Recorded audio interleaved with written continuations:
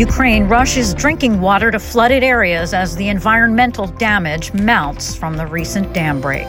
We already know for sure that we would have to be dealing with oil spills in the petroleum products which end up in the water. More than 150 tons of machine oil was in the Kakhovka hydroelectric power plant. Plus, how might the dam collapse impact the war itself? It's a constraint on what Ukraine can do now. The lower Dnieper River is now flooded, so their ability to maneuver across that river in any kind of offensive is now much more limited than it was previously. And later in the program, how a local theater director is helping Ukrainians find some sense of normalcy. Today is Thursday, June 8th. From the Voice of America, this is Flashpoint Ukraine.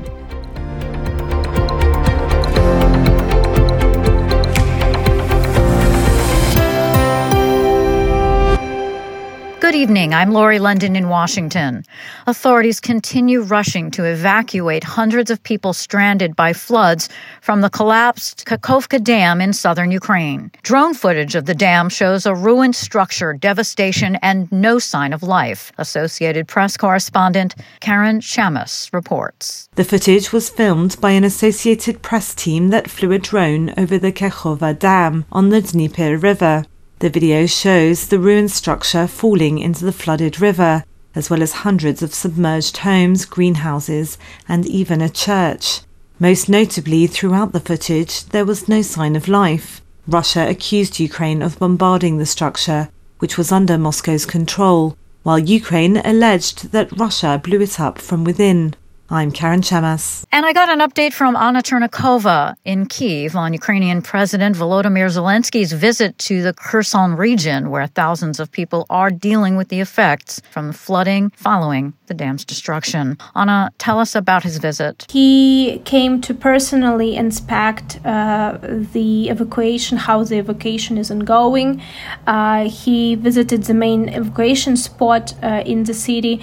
He met with locals. He also held a meeting with local authorities and experts to discuss damages, and also he instructed local authorities to make everything possible to compensate the damages to people as much as possible. So it was quite a fruitful meeting, according to his statement afterwards. He also visited Mykolaiv on his way because Mykolaiv region particularly also affected by this disaster. And Anna, what's the latest on the ground with all the flooding and rescue efforts? The latest information that we have from local authorities, it was confirmed that the water level has risen to 5.6 meters in the area. This is as of Thursday. Under the water currently there is 600 square kilometers of land, and this includes 32% of the right bank of the Dnieper River of Kherson region, which is under Ukrainian control, and 68% of the left bank. Left bank is currently under Russian control. The evacuation is still ongoing. However, evacuation from the left bank is more complicated because Ukraine cannot evacuate people from that area due to Russian control of the area. But today, the Minister of Foreign Affairs of Ukraine, Mr. Kuleba, confirmed that Ukraine and UN agreed regarding the evacuation from occupied territories on the left bank of Dnieper River in Kherson region. And currently, both Ukraine and UN are waiting for Russian approval and Russian agreement on that, because UN needs safety guarantees from Russia that in order to conduct this evacuation from the left bank. Anna Chernobyl reporting for VOA from Kyiv. The destruction of the dam has left tens of thousands of people without drinking water. Many are homeless, crops are ruined, landmines have been displaced, and the stage set for long-term electricity shortages. It's also being called an ecological catastrophe. And while it's too soon to know the full scale of the impact on the natural ecosystem, experts say it's massive. I spoke with Anna Ackerman, a board member with EcoAction, one of Ukraine's leading environmental civic organizations. How serious is this situation? Some of Ukrainian experts are already comparing the consequences to those of Chernobyl and the Chernobyl disaster in terms of the impact on the environment. Of course, it would be limited in space in terms that most of the consequences would have to be borne by Ukraine itself, not by the neighboring countries or the world. But the scale is huge. Ukraine is also second largest country in Europe, so it is big. One of the concerns is the lack of fresh water and the water for irrigation. So there was more than 30 systems, irrigation systems linked to this reservoir of the Kakhovka dam. And according to the Ukrainian government, they provided irrigation on more than 500,000 hectares of land with millions of tons of grains and oilseeds that were produced there and harvested. Then it would, of course, affect both Ukraine and the world in terms of the food security issues. It's just, one of the issues we can look at in terms of the scale. What about the environmental damage itself to the ecosystem? When we look at the environmental consequences, first and foremost, we are looking at pollution that would affect the people and the nature and the soils and water and everything. The experts have already identified more than 60 hazardous industrial facilities in the territories which potentially would be affected by flooding. So around 20 of those are in the area of heightened flood risks. And some of those facilities are on the Ukrainian controlled territories, while there are some which are located, beyond our control. So some of them, we cannot get to them. So we would only observe from the satellite imagery what happens, which is actually the case already now. So some of the facilities include a whole variety of hazardous substances, including ammonia and antibiotics and biodiesel and kerosene and oils and solvents and chlorine, really lots of different things. And we already know for sure that we would have to be dealing with oil spills, and because in the petroleum products which end up in the water, more than 150 tons of machine oil was in the Kakhovka hydroelectric power plant, because all of the power plants need oil to run basically the equipment. So we would have to be dealing with the oil, whatever it ends up, because again, now everything is moving. So in a week or two, when the water level goes down, the situation stabilizes, we would then have to see for ourselves where the oil is, what kind of pollution is out there, to then be making the plan of mitigation and what kind of pollution we would have to be dealing with. For now, we are observing, we are saving people and the animals. Of course, this is humanitarian catastrophe, this for sure. We're talking about tens of thousands of displaced people. And then with time, we will see all of the horrible consequences with flooded forests, with all of the wildlife that was affected and will be affected. What do you think the long-term impact to the environment and ecosystem there? The scale of issues and the number of issues Ukraine would have to be dealing with is enormous. Our organization has been tracking the cases of potential damages to the environment of Russia's full-scale invasion since 24th of February last year, and we have more than 1,000 of such cases in the list. There is even more since 2014, when Russia invaded first time. The Ukrainian government is also collecting all of this information, and they have more than 2,000 cases of potential damages to the environment. And the government is also trying to put a price tag to explain a bit better, perhaps, what it actually means and how much Russia would have to pay to restore this environment. And we are talking about, before the Kakhovka Dam disaster, the price tag was standing at $50 billion. Ukraine would not be able to find these resources by itself. And the most important thing in environment, we would have to be setting priority. Which territories in Ukraine to rebuild first? Which nature conservation areas are more important than the others? Because we would just simply not have enough resources to be rebuilding everything. It would take decades and generations to, at least come to certain normality, so to say, to see Ukraine thriving again and Ukraine's nature thriving again. I can give you just one example. Since 2014, in the territories occupied by Russia in the east of Ukraine, there is many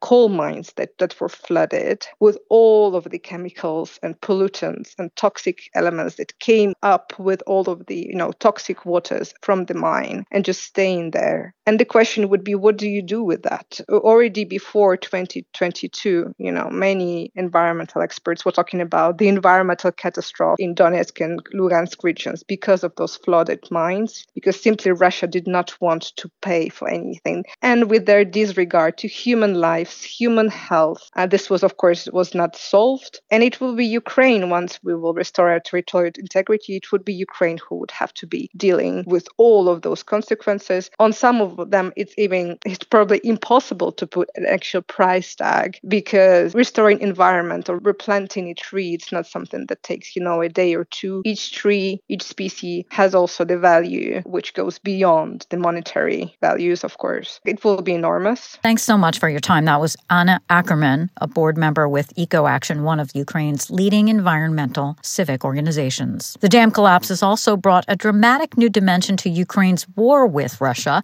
now in its 16th month. I talked about the implications for the conflict going forward with Michael Purcell, a professor at George Washington University and a retired lieutenant colonel in the U.S. Marines. It's already been looking like something has been shifting, whether it's a more aggressive stage of this war or the counteroffensive has begun, and now this. What do you think this situation means now for the war in general? Does it continue to escalate? Does Russia have more pushback from international leaders? What's your perspective on this situation? It's a distraction from what the Ukrainians wanted to be doing right now. So in terms of the strategic focus, we've all been watching and sort of waiting for the much anticipated counteroffensive. There's a significant amount of Western support that's gone into that. So I think they're under political pressure to show some results. And instead of talking about that, today we're talking about this ecological disaster on a scale it's hard to contemplate, and it's going to add to the reconstruction costs. So it's not as if it's an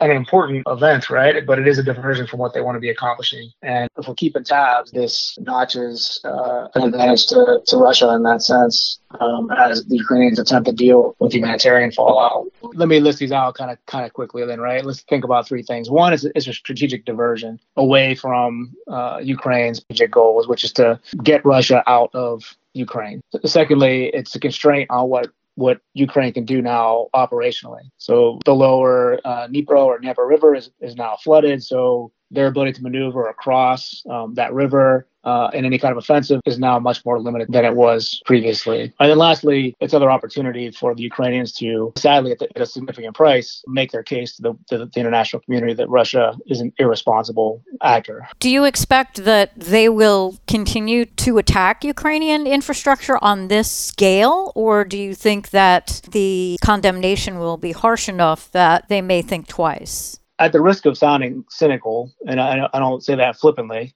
but I've become accustomed to obfuscation and Russian behavior being in bad faith. So what does that mean? It means that we would be unwise to consider anything more than this to be a red line. It may be, right, if we talk a lot about will the Russians use nuclear weapons, and the question sometimes is would they use tactical, battlefield, smaller yield weapons, nuclear weapons? And our assumption is they wouldn't because of the blowback in the international community that they would receive. This is something less than that, but it's not dissimilar, right? I mean, it is a significant, the impact of this is something like you would have from a tactical nuclear weapon in terms of scope and depth. The Zaporizhzhia nuclear power plant right there, right, which is the largest in Europe, is at greater risk now. And the idea that somehow it could be subject to fighting or destruction and turn into effectively a massive dirty bomb now, I think is closer to the forefront of our mind. So in terms of what the Russians might do, I think you could look at this, a military planner might look at this and say, this is the first step up a ladder of escalation towards, not to overstate the case, but towards nuclear weapons or effects that are similar to nuclear weapons through environmental disaster or something similar. Do you see this setting Ukraine back? Yeah, I think, and let's think about near term and long term, right? And in the near term, once again, it's a diversion from what they want to be doing right now, in part because they care about their people. And I think they're probably thinking very hard about how to provide services to the people affected. It prevents them, again, from focusing on military operations. But in the long term, the question is, does it set Ukraine back? The answer is certainly yes. The fallout ecologically, from a humanitarian perspective and economic perspective in terms of the effects on agriculture. If you're a strategic thinker, and I think the Ukrainians have shown themselves to be such, they're involved in a campaign. We talk about counteroffensives, but they're really involved in a campaign to liberate their country and to restore it. And this event was a huge blow to their ability to restore Ukraine, both in terms of sovereignty, but also in terms of economic viability. There's going to be a price to this event, a cost to the reconstruction or restoration of what's possible. That is significant. It's hard to contemplate today as we're thinking about the individual fates of Ukrainians affected. But if you look at the World Bank estimates for what it's going to cost to reconstruct Ukraine after the war, maybe talking about a 20% increase to that number. Michael Purcell, professor at George Washington University and retired lieutenant colonel in the U.S. Marines. You're listening to VOA's Flashpoint Ukraine. I'm Laurie London. U.S. President Joe Biden hosted British Prime Minister Rishi Sunak for talks at the White House Thursday. At a news conference Wednesday, White House Press Secretary Karine Jean-Pierre said the two leaders have a big agenda.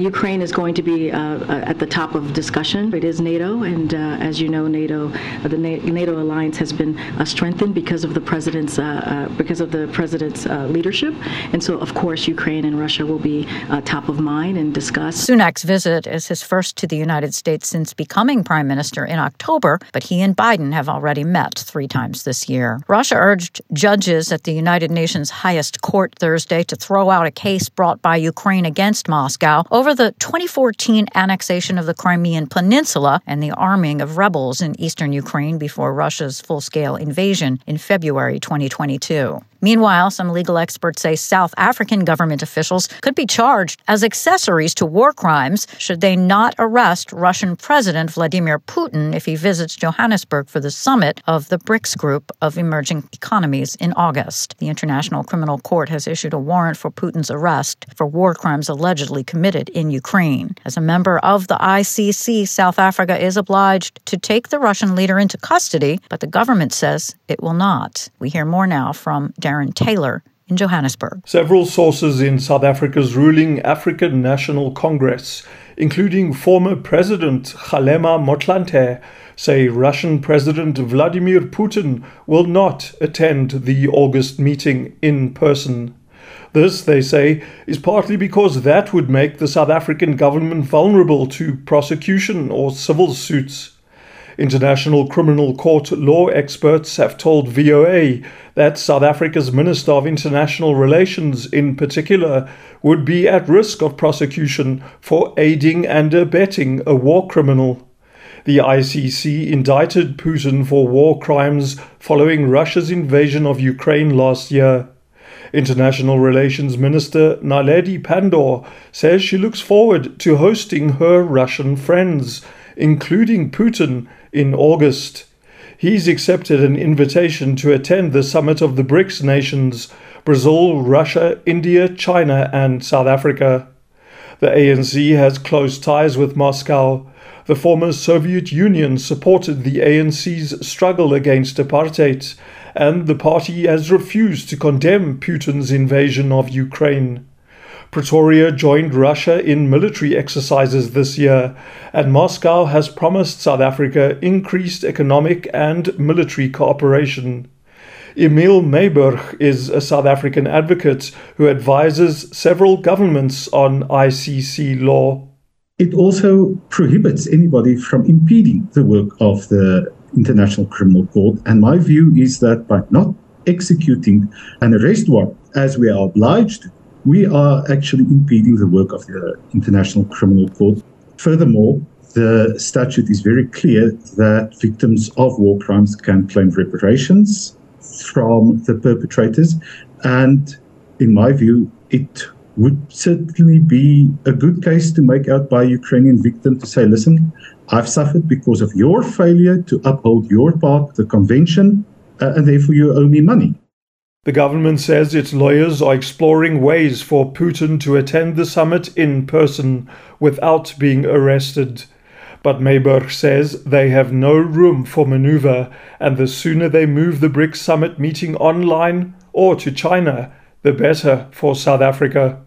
That is the best that we can do. We have to be honest with our friend Vladimir Putin and say, buddy, I'm sorry, we have to arrest you. Best is you don't come here. Moving the meeting elsewhere is a capitulation, but I think that's the best that the government can do to avoid having to arrest Vladimir Putin coming to South Africa.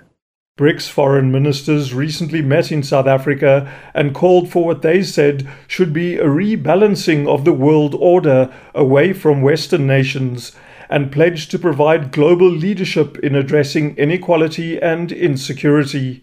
They also discussed expanding the group to include other nations. Just 2 days ago, Minister in the Presidency Khumbudzo Ntshavheni told ENCA News South Africa would not surrender its right to host the BRICS summit.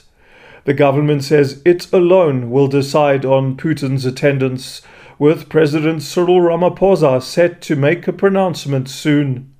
For VOA News, I'm Darren Taylor in Johannesburg. Thousands of Ukrainians fleeing the war have found refuge in the small town of Uzhhorod in Ukraine. A local theater director there decided to stage a Shakespearean play, King Lear, to help refugees find some normalcy during the war, and they were surprised by what happened next. Angelina Bagdasaryan has the story narrated by Anna Rice. Ukraine, March 2022. Uzhhorod train station. One after another, trains with evacuees roll in. Train Poltava-Uzhhorod is arriving to track number 3. Train Kharkiv-Uzhhorod is arriving to track number 2. Economist Nikita Markovsky also arrived in Uzhhorod on one of the trains.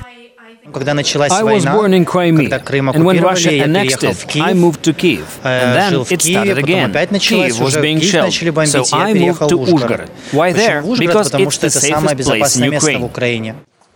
Local theater director Vyacheslav Yegorov worked at a shelter in Uzhhorod and decided on another way to help the incoming refugees.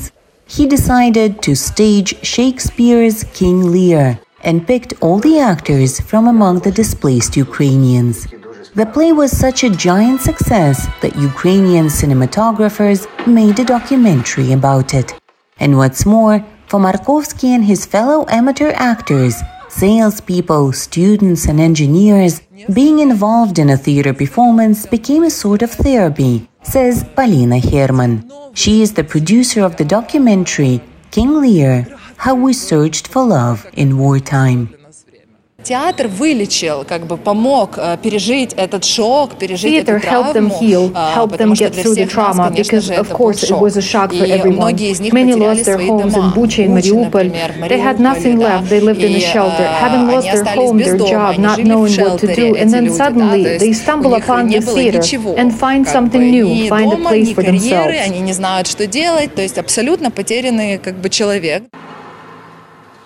I'm an English teacher by training. I taught at Lyceum number 3 in Irpin. Ukrainian director Dmitro Hryshko's documentary made its debut at the Southeast European Film Festival in Los Angeles, California. We had this year 57 films and 56 in competition, because this is an international film competition festival, and we cover 20 countries, so from Ukraine in the northeast, including Georgia, Armenia, and all of the greater Balkan area. In addition to the documentary's reception, the play was so successful, the actors went on a tour across Ukraine. We organized a tour throughout Ukraine. They got to go to Kiev, and that made the actors so happy. They feel inspired. Art really heals. And this is what our documentary is about. We want to show what it means to be Ukrainian, that despite all the hardships, we don't give up. After King Lear's success, the Uzhhorod Theatre has already started working on other plays. For Angelina Bagdasaryan in Los Angeles, California, Anna Rice, VOA News. And that'll do it for us today. Stay up to date, though, with continuing coverage on Ukraine and news from around the world 24 hours a day at voanews.com. And on social media, just follow VOA News. On behalf of the entire FLASHPOINT Ukraine team, thanks so much for listening. Until next time, I'm VOA's Lori London.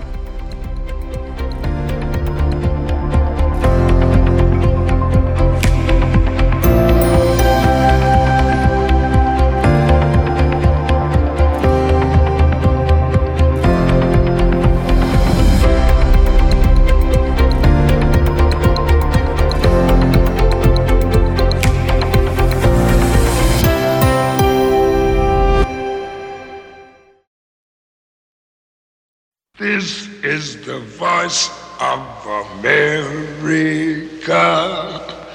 Washington, DC.